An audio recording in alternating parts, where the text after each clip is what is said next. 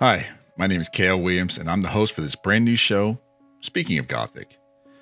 On this podcast, we're going to talk about all things Gothic, from old and new movies to some fantastic new shows streaming on different platforms. Before I begin deep diving into a topic, though, I feel it necessary to give you a definition of what I consider Gothic horror. Also, one other note. Although I'll be talking about Gothic horror most of the time, I'm going to sometimes cross over into Gothic romance. So let's get after it. When I was thinking about this show and creating it, I thought about why I love Gothic horror and Gothic romance, and I think it goes back to my childhood. So I'm going to share, something personal here. But all I did was read when I was young. I read books that were probably way above my maturity level, and Edgar Allan Poe's stories were some of those things that I read. I was introduced to them through my older brother. And I don't know what it was about those stories, but I just was captivated by the bleak, gloomy nature and the discussion of death. And I'm not saying that I'm obsessed with death. That's not it. But for some reason, I felt, maybe because I felt like an other. And when I read these stories, I always felt like they talked about the other. And I'm going to get into a conversation about the other maybe next episode.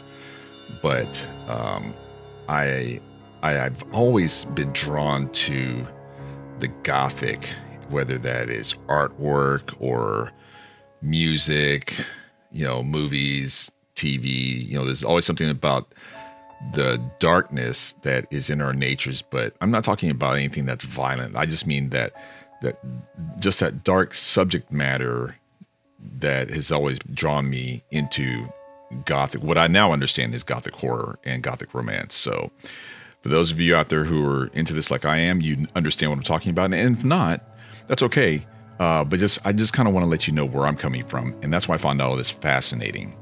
And as we progress in this podcast, I'm going to have people on this show who can speak to Gothic content, and I'm going to try to mix it up so that way you have a nice diverse mix of people who are going to talk about what they deem Gothic and why they do.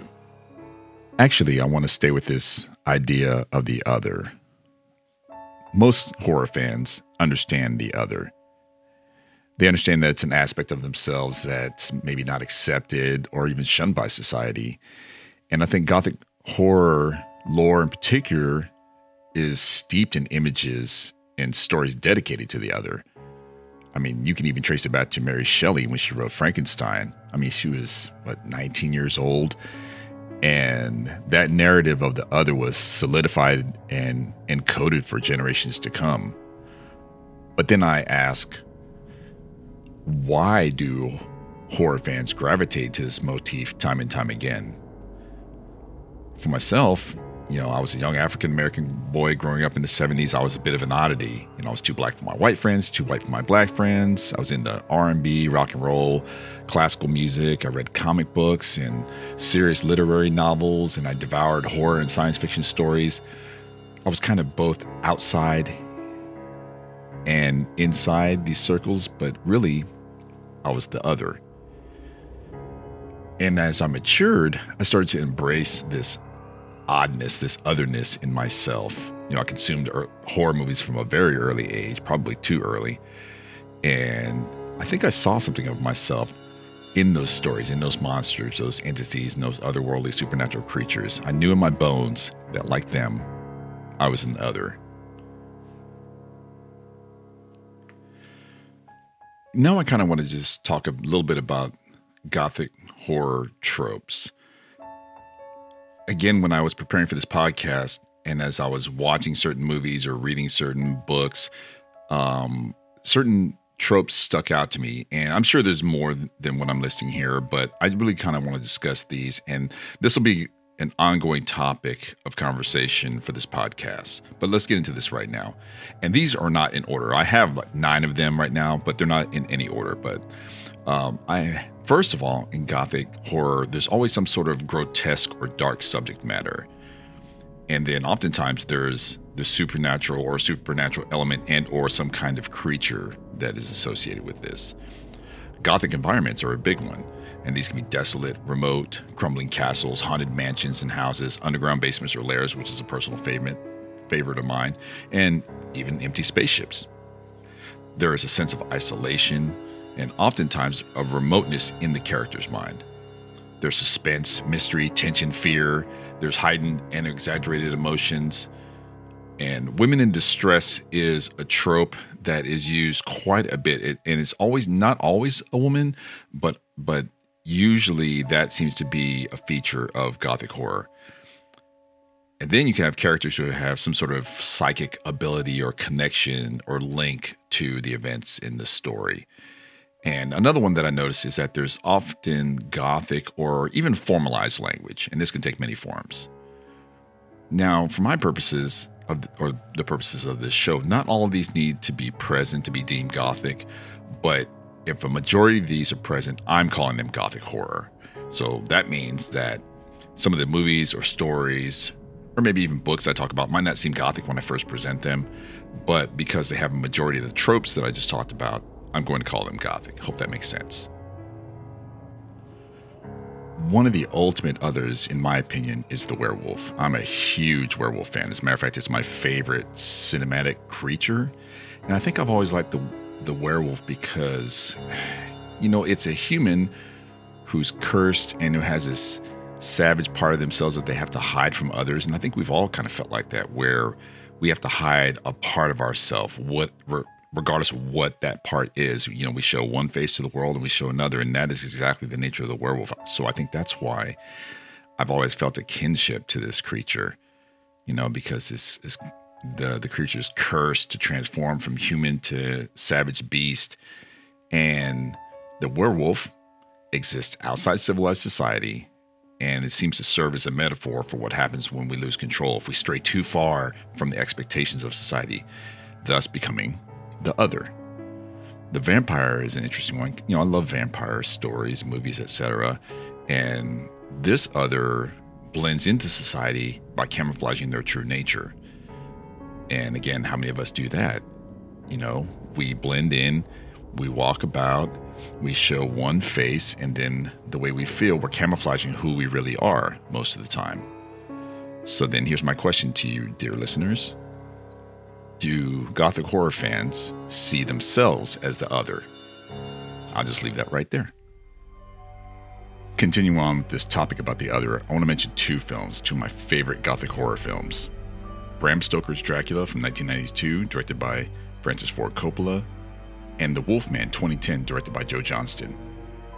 These are two Gothic horror masterpieces that if you watch them either back to back or within a few days of each other, you see they're kind of companion bookends, and they're kind of tethered by the performances of Sir Anthony Hopkins. But if you want Gothic horror that doesn't even spare the blood, watch these two films, and I'll talk about them a little bit later on. Because you're listening to my very first episode, I'm going to give you a bonus. I'm going to talk about my top 10 Gothic horror films. In future episodes, I'll go deeper into each of them and talk about the horror tropes, but for right now, I just want to list them and tell you my films. So coming in hot at number 10, Byzantium 2012, directed by the great Neil Jordan, who directed Anybody? Interview with the Vampire, 1996, or was it 94, with Tom Cruise and Brad Pitt. This one starring Saoirse Ronan, Gemma Arterton, and Caleb Landry Jones. I love this film, and it ticks all the Gothic boxes for me. It's got vampires, it's atmospheric, it's moody. Yeah, I rewatched this one a lot. Number 9, Sleepy Hollow, 1999, directed by the Goth man himself, Tim Burton, starring Johnny Depp, Christina Ricci, Miranda Richardson, and Michael Gambon. This is probably my favorite Tim Burton film. I love his Batman films, but this film is pure Gothic through and through, and the world building is incredible in this. Number 8, Candyman, 1992, directed by Bernard Rose, starring Tony Todd, Virginia Madsen, and Cassie Lemons. Every time I watch this film, I'm transported and amazed at the craftsmanship and the mythology he created. And this was a mythology that was later extended in Nia DaCosta's 2021 Candyman film.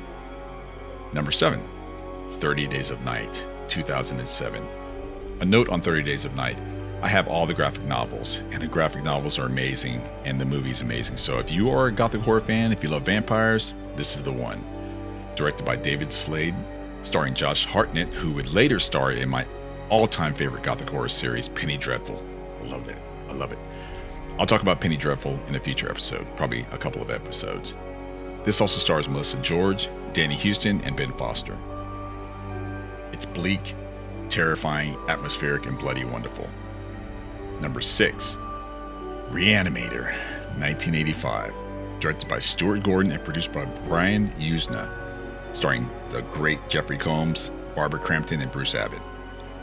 This was based on an H.P. Lovecraft novelette, and it's baffling, it's fantastic, it's bloody, and it's freaking awesome.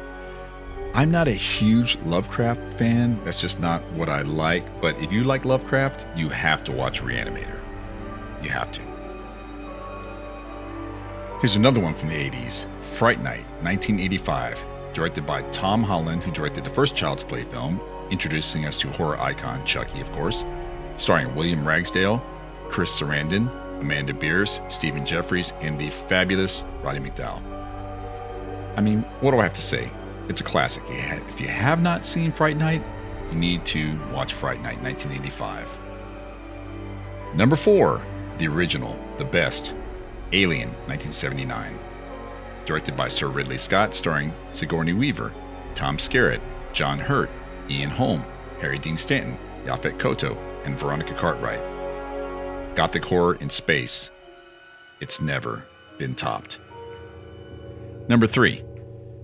This is a movie I didn't like at first, but then upon rewatching it, I discovered its Gothic glory. And Guillermo del Toro is one of us, and he can do no wrong. As a matter of fact, I'm recording this podcast after I've come from a conference, and I tell you what, I watched this again for like the 4th time, and I love this film. I love it even more. Crimson Peak, 2015. Directed by the aforementioned Guillermo del Toro, starring Mia Wasikowska, Jessica Chastain, Tom Hiddleston, and Charlie Hunnam.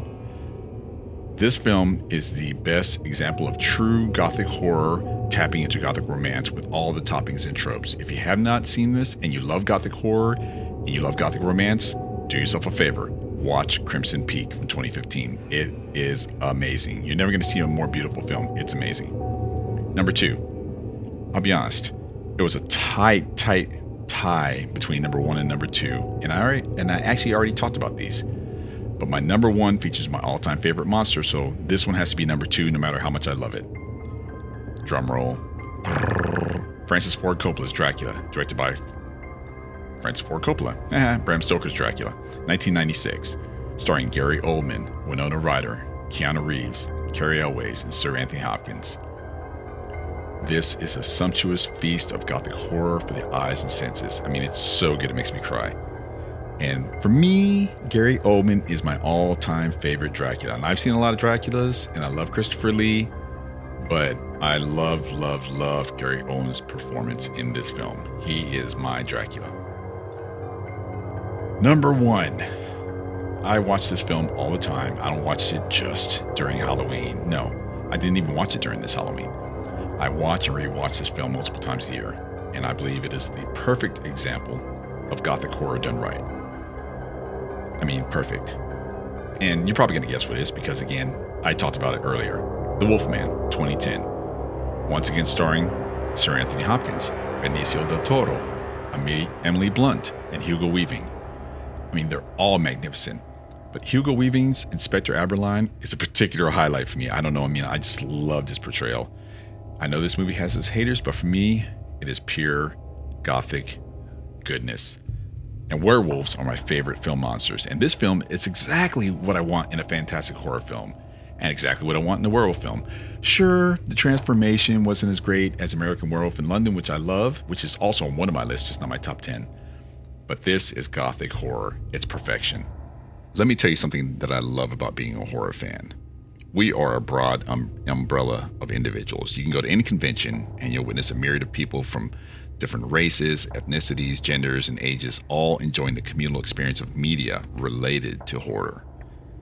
And it might seem kind of strange for those outside the confines of the horror community, but All of us identify with these creatures, entities, ghosts, goblins, serial killers, demons, apparitions, and monsters, human or otherwise, who make up the canon of horror. So going back to the question I asked just a second ago, I do think that Gothic horror fans see themselves as the other. Which kind of brings me full circle back to Mary Shelley and Frankenstein. The scientist, Frankenstein, was the monster, and the creature, although fully utilized as the other, was the tragic hero of the novel.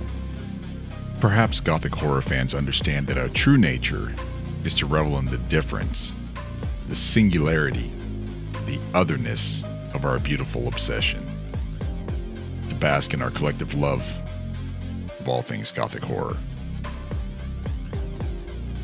Thank you for listening to my very first episode.